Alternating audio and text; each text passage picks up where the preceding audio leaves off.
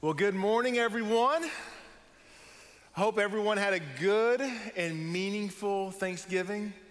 Now, for me, Thanksgiving it's the ramp into the Christmas season, right? For me, Thanksgiving, it propels us into this season that we are now in called the Christmas season. And the great thing about Christmas is that it's more than just one day, right? We get to enjoy weeks leading up to that day. So I thought I would do something unique this Thanksgiving. I decided after a lifetime of eating someone else's turkey that I would make my own. All right, so I didn't realize how much pressure that would bring on me, all right? Like I was kind of feeling it, I'm not gonna lie to you. You know, because the turkey, it's the centerpiece of Thanksgiving. Now, even if you don't like turkey, you have to have a turkey. If you didn't have a turkey this Thanksgiving, all you had was a meal. You didn't have Thanksgiving, all right? Thanksgiving turkey is like this necessary centerpiece, okay? So I decided that I'm going to smoke a turkey, all right? I know. It sounded good in my brain too, man, all right? So I'm gonna smoke this turkey, and so the 24 hours leading up to me smoking this turkey, I want you to know, guys, I'm embarrassed. It took over my life. It took over my life. I had to start off by brining the turkey, and I want you to know that I didn't even know what brining was until 2 weeks ago, okay? So that tells you a little bit about where I am in life, all right? So I brine this thing, and all you gotta do is get your little solution and whatever it's in, and you put it in a bucket. So I grabbed my mop bucket. I didn't grab my mop bucket, I'm kidding. I put it in a bucket, covered it up, put it in the refrigerator, and look, all you have to do, this is the easy part. All you have to do is let it sit there. That's the easy part. But me, I can't stop checking on it. As if I'm gonna go to the refrigerator and open it up and open up the bucket, and then like the turkey like just walked away or went and left. Like I just kept checking on it.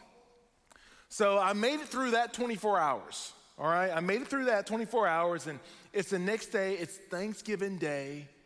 The Thanksgiving Macy's parade is on TV because that's just part of like my Thanksgiving, right? And I'm taking out the turkey, and I'm ready to rock and roll. So I get my seasoning, I'm doing my thing. Me and this bird, we're getting well acquainted, all right? We're getting well acquainted. And it comes time for me to put this thing on the smoker, and I put it on there. And you would think that that's really it, right? You just let it do its thing. Now, if I was checking this turkey when it was in a bucket of water, you can only imagine the monster I became once this thing got on the smoker. All right, I could not stop like looking at the temperature. I have two like thermometer, meat probes in this thing, and I'm checking I can't stop checking it. All right, so much that I'm just sitting beside the smoker, just sitting there, can't move. It's like, man, I just feel like this turkey needs a little moral support, and I'm part of it. I'm just gonna be near. I'm gonna be there. Man, my son, he wants to throw football, and I'm like, how can I throw football right now? I'm smoking a turkey. Does anybody not know the pressure, the weight that I'm carrying right now? I'm responsible for the turkey. It took over my life. Andrea, she's ready to throw me on the smoker because I'm acting like a turkey. I mean, it's a situation in our house. I'm not gonna lie, it's a situation. And naturally, the turkey, it turned out fine. Mostly everybody ate it. You know, nobody died yet, you know, so, and it all worked out just fine. But I'm embarrassed to say that my whole Thanksgiving morning, I was consumed with this turkey. Has that ever happened like to you?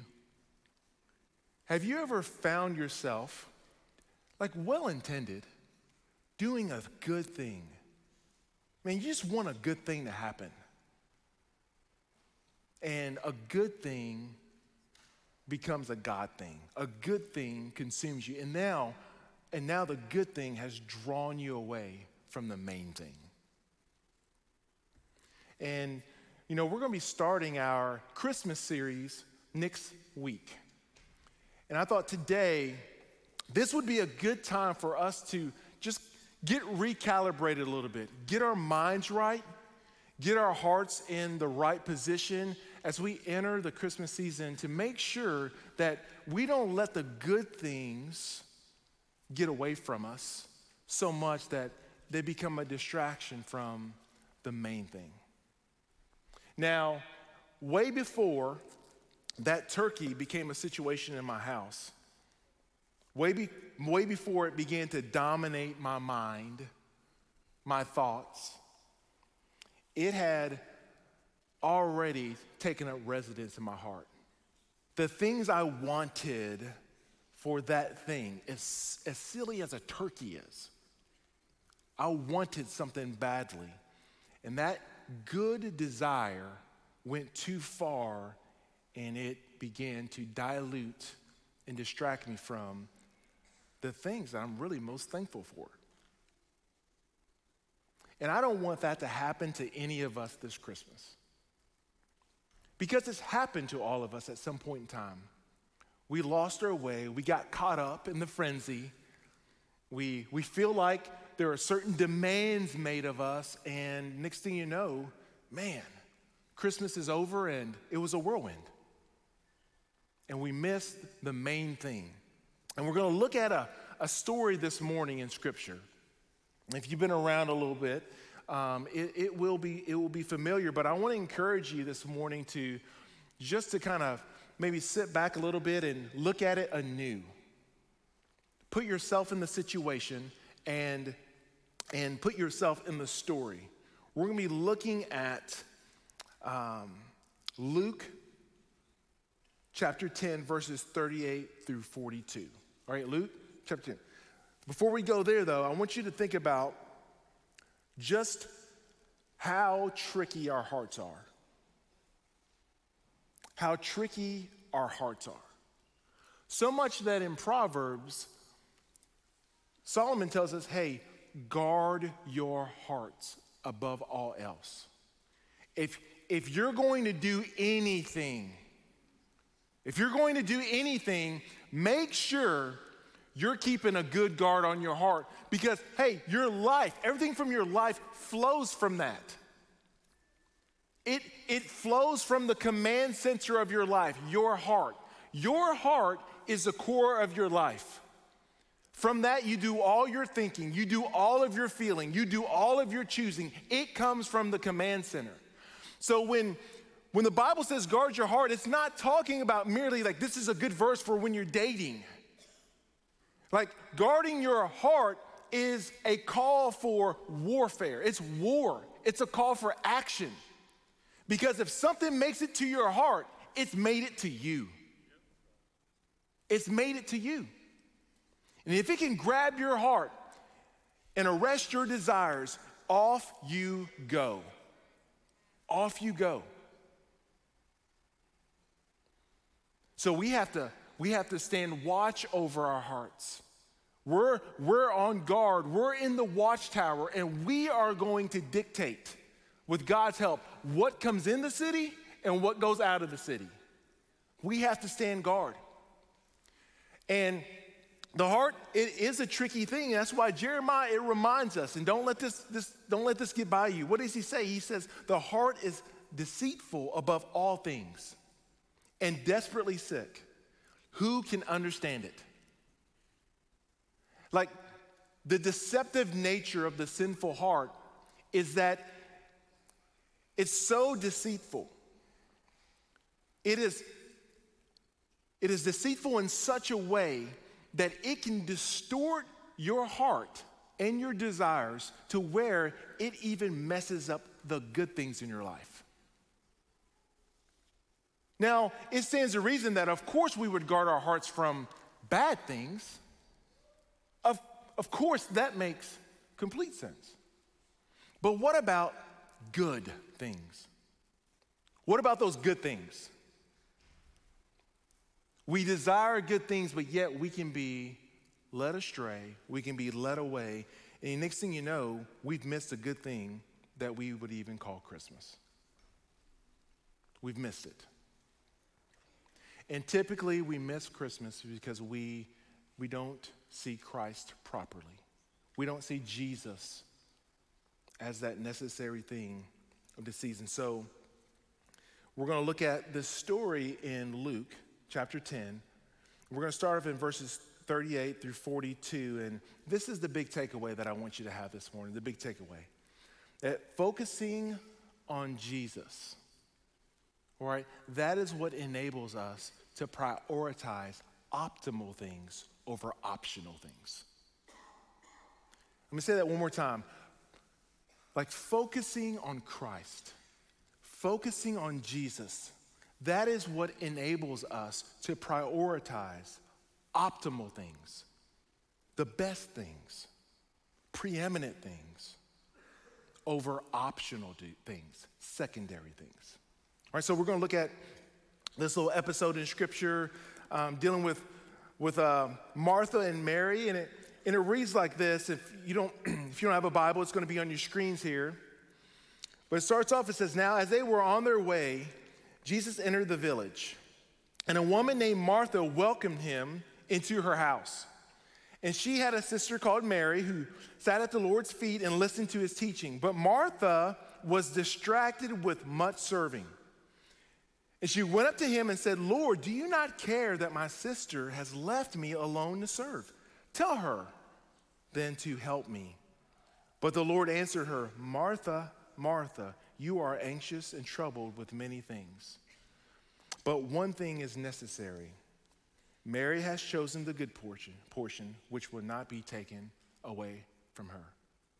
It's a little occurrence in Scripture here, but so much to inform how we need to approach the season ahead of us, and not only the season ahead of us, but our lives in general.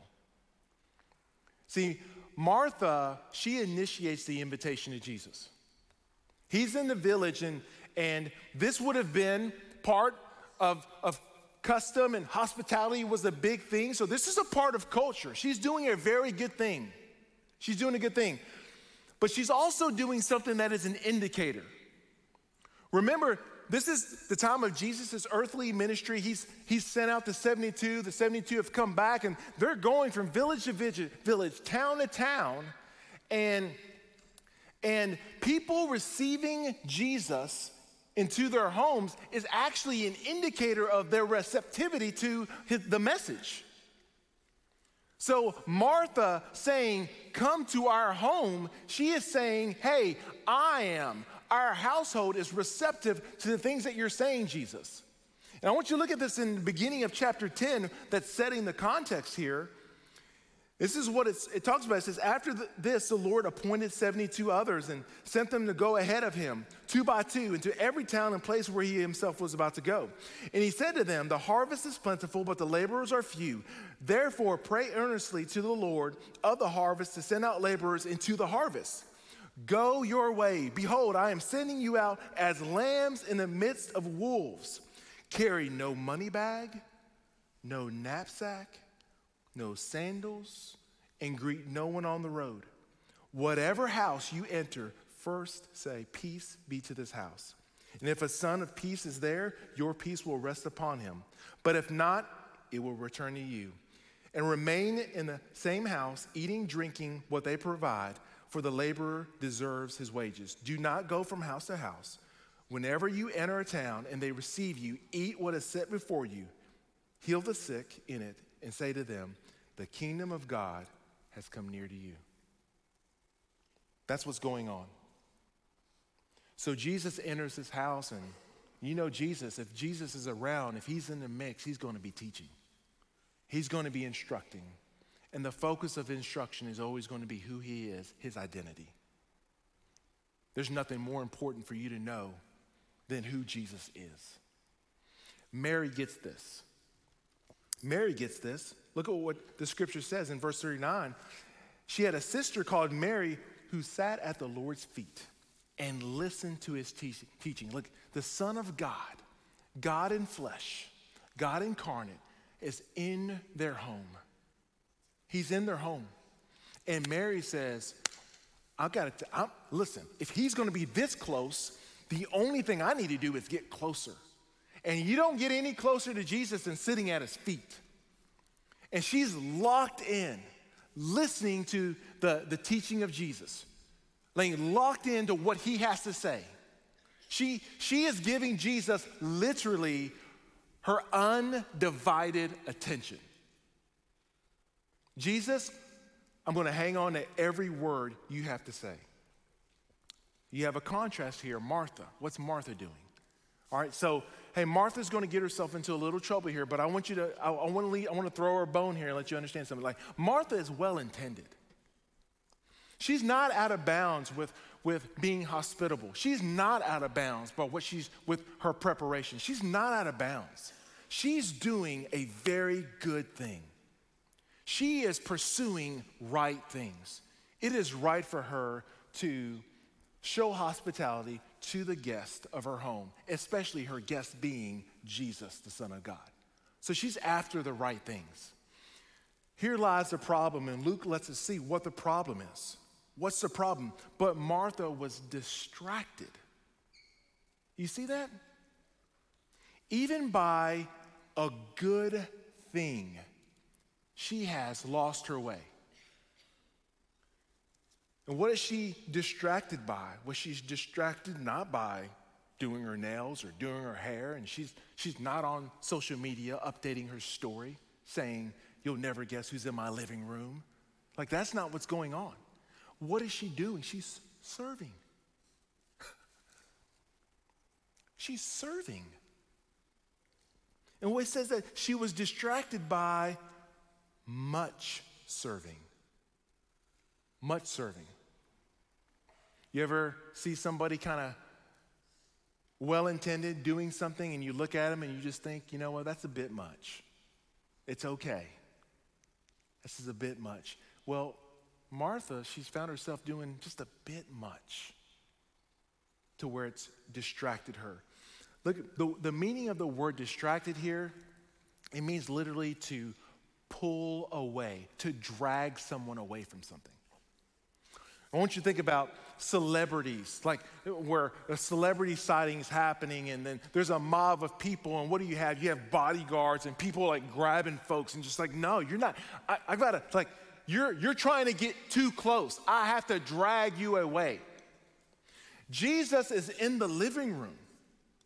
He's in the house. He's not in anyone's house but their house. And Martha, she literally has dragged her own self away from having close encounters with who Jesus is. She's her worst enemy at this time. She's her worst enemy. Jesus is right there, and here's the irony of the story. The one who invited Jesus into the house, the one who issued the invitation and said, "Come on in,"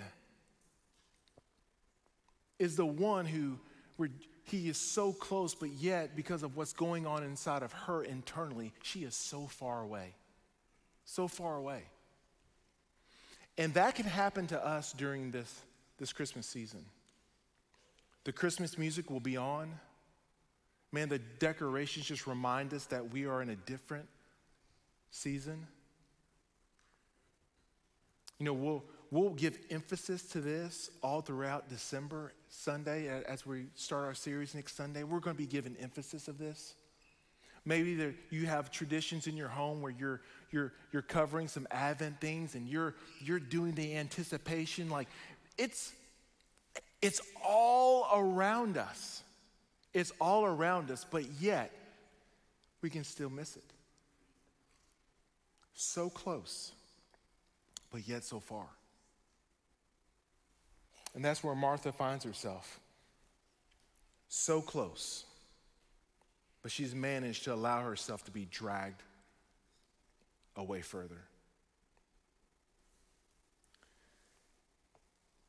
You know, here in a few weeks, we're going to have a Christmas party, or a Real Hope Christmas party, and it will be a party, and it will be a blast. And you all have been a part of that, buying gifts, buying bikes, giving. And like, listen, we're going to throw a party. We're going to have, all these families come in. these new friends that we're trying to make. But listen, I want you to understand something.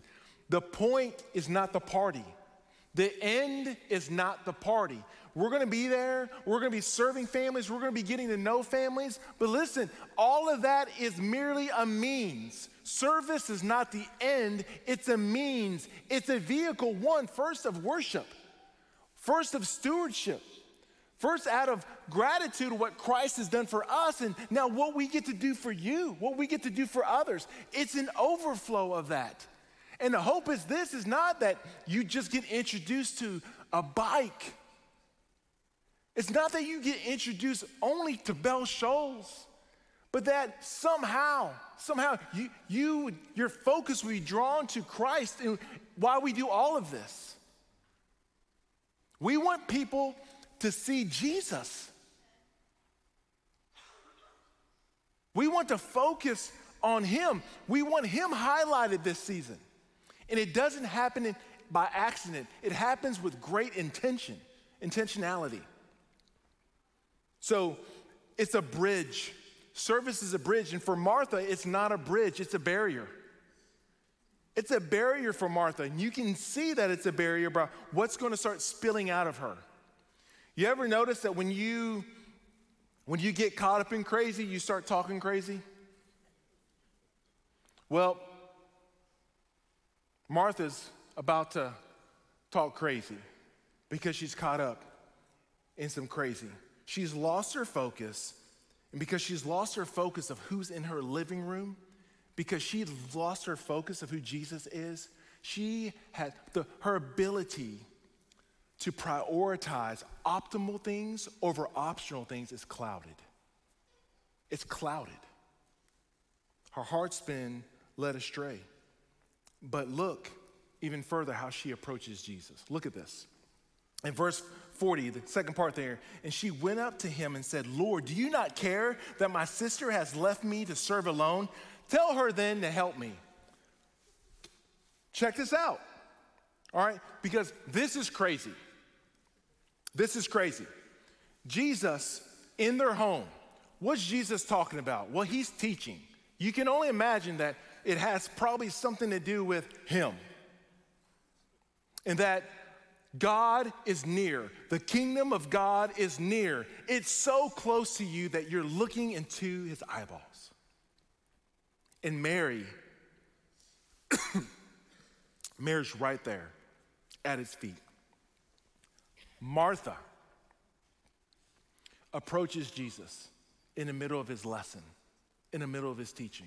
And I love how it starts. What does it say? Lord, tell her. It's like a child when they come up to you, like, Mom, Dad, tell him, tell her. It's like, I don't want to call the shots. I just need you to be the vehicle of it. Because you're the one that actually has authority, but I'm going to try to steer that authority to bend and to get what I really want out of this situation. And what I want, Jesus, as you're teaching here, hey, will you tell my lazy sister to get up and help me? That is the most important thing on Martha's brain. That's why she's distracted. Martha is caught up in Martha's world. She's caught up. She's the center of her service, and her words reveal that. You know that, right? Your words reveal your heart. And look what she says. Look at what happens here. And this is the indicator that it's gone too far for Martha. Where's her focus? My sister has left me to serve alone. My sister left me alone. Let's shave it down a little bit more. Me alone. Me alone. That's what everything's revolving around. That's Martha's turkey. That's what everything's going to revolve around Martha right now, because she feels wronged. She feels like she's been treated in an unfair way. And now she's so wrapped up in her service is that it's become selfish. It's almost like when you're doing something and you want to be like, hello, does anyone see the trash here? Hello? Everyone's having fun. What about the trash? Can I get some help clearing the table? All the laughing and fun. We got work to do. And we get carried like these things become ultimate things for us. They get us off track. But look what's happening here. Let's just sit back and everyone, listen, this is every single one of us where our desires have gone wayward. This is every one of us. Just sit back and let me tell you how this works out. Because this is what's happening in Martha's life. See, she's gotten to a point to where what's going on inside of her is spilling out of her. It's spilling out of her. Her service has become selfish. It leads to now a demanding spirit. A demanding spirit in her. Not that it always ends up that way, but it does. It does in some sense. But I want you to look at how Jesus responds to Martha after the indictment of whether or not he cares or not. Now, if it's me, all right, I'm thinking, do I care? I have skin on right now. I am deity. I'm the Son of God, and I have skin. I'm walking around this earth offering hope. Got veins running through my body just to one day spill blood for the forgiveness of sin. And I'm sorry, you're having a rough time with your hospitality and you're questioning my care. That's how I would have handled it. See, that's why I'm not the Son of God, and that's why I'm not the Savior. Jesus is much more compassionate. He's much more compassionate. So he was teaching Mary, and now he's going to teach Martha. He's going to teach her in such a tender way. He's going to correct her in such a tender way, and he's going to get to the heart of the issue. And that's what he says. He says, the Lord answered her, Martha, Martha, you are anxious and troubled about many things. He names it. You. This is a you issue, Martha. You are nervous. You are anxious about many things. But look, only one thing is necessary. What a short lesson. What an important lesson. What a life-changing lesson. Many things that we could be doing. But to be in a place where you know, but only one is necessary. To be able to navigate with wisdom, not only during this season, but in our lives, to know what's necessary and what's not necessary. To know what's optimal, what's best, and what's optional. To be able, that is your ability to live a wise life, a God-honoring life, and to stay away from foolishness and to live in wisdom. So he tells her, Mary has chosen the good portion, which will not be taken away from her. Martha, you've made choices. Mary has made choices. Mary's made a choice as well. But Martha, she's troubled with many things. When one thing is necessary, she loses her focus. And let me tell you why she loses her focus, right? She loses her focus is because her service, it began to become about her. What she was doing for Jesus, not that Jesus is the point. What I'm doing for Jesus is the point, and I'm alone. She's not enjoying serving, and she's not enjoying sitting. She just ain't enjoying nothing. She's not enjoying anything. And what happens is that, what does it produce inside of her?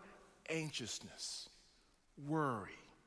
What spills out of her? Demands.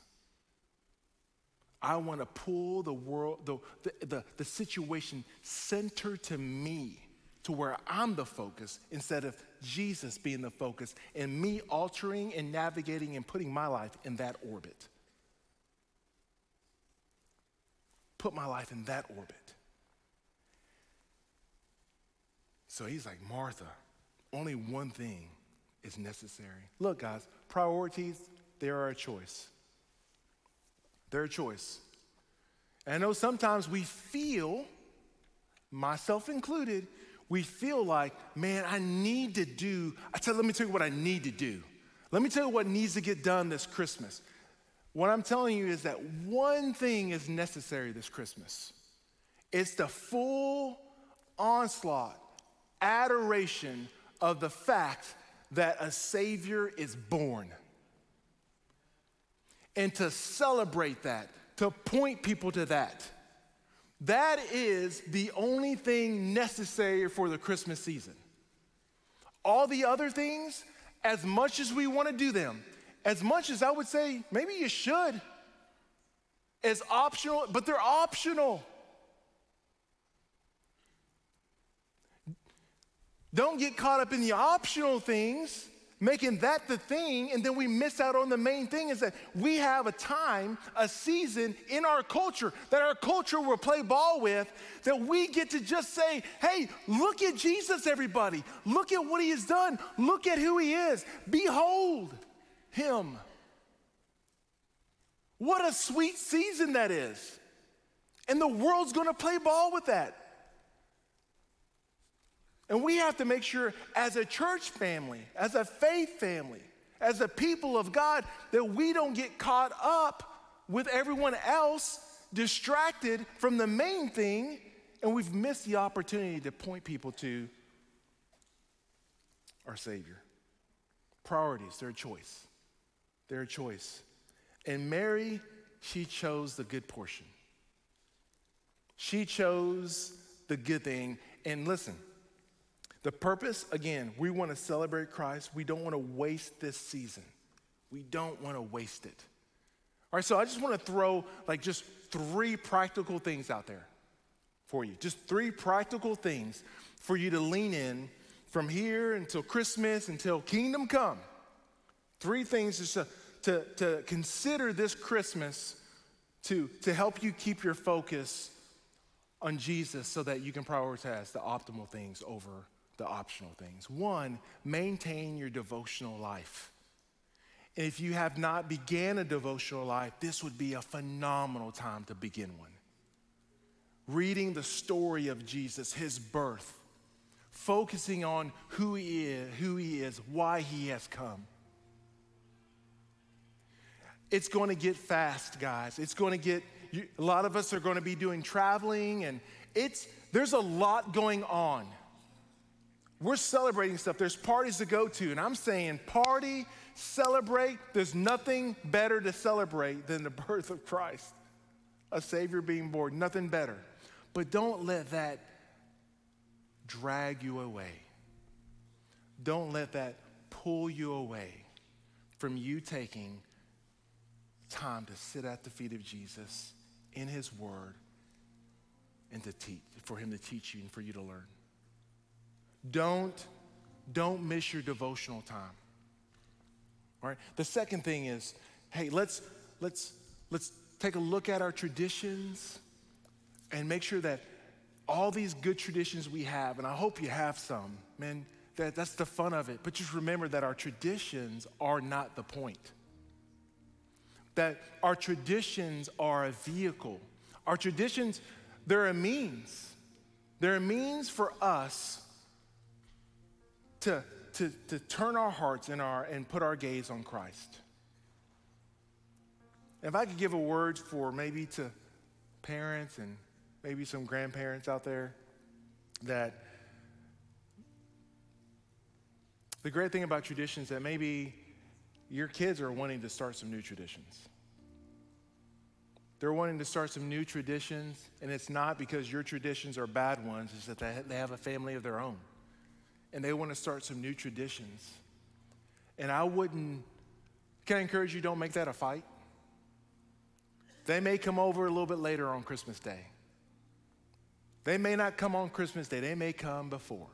or the day after because they're focusing on their family. And I wouldn't make that the thing. What I would make the thing is this. You just better be turning my grandbabies' hearts to Jesus this Christmas. If you're doing that, I'm for you. I'm for you. But let's keep our traditions even in proper perspective. And lastly, be present. Unplug. And some of us, we don't know what that feels like. We really don't. But really, put down the phone. Maybe, hey, get your pictures, record some things, but don't get caught up so much that you're recording everything, you're posting everything, and you're not enjoying the moment. You're not enjoying the thing. And then you have all of those videos that you took that you never look at again. Unplug. Don't watch somebody else's Christmas. Enjoy yours. Enjoy yours. And I know that temptation is going to be so hard to do. It's going to be so hard to do. But I want to encourage you to enjoy Christ, what he has given you. Drink of it. Enjoy the moments. Hey, and take the good portion. Take the good portion. And what is the good portion? The better question would be, who is the good portion? Who is the good portion? Mary chose the good portion. She chose Christ. God is the good portion. Enjoy him this Christmas. Focus on him this Christmas. He is the only necessary thing. He's the only thing that's necessary. The psalmist, he would say it like this: whom have I in heaven but you? There is nothing on earth that I desire besides you. My flesh, my heart, my distracted heart, it may fail me. But God, you are the strength of my heart. You're the strength of my distracted heart. You're the strength of my wayward heart. You're the strength of my lonely heart. God, you're the life of me. You're the strength of my heart and my portion forever. And I'm telling you right now, choose the good portion and it will never be taken away from you. Turn to Christ. Look to Christ. That baby that was born grew up to be a man who would die for your sins. And he would die on the cross for our sins. But he would rise again victoriously. He is the good portion. And if you would turn away from your sin, you would trust in that Savior, he will be yours and you will be his. And it will never be taken away from you. You will have the good portion. So this Christmas season, in every season of your life, focus on Christ. Focus on Jesus so that we can truly, with our lives, prioritize optimal things over optional things. And may God be the strength of our hearts and our portion forever. Pray with me. Father,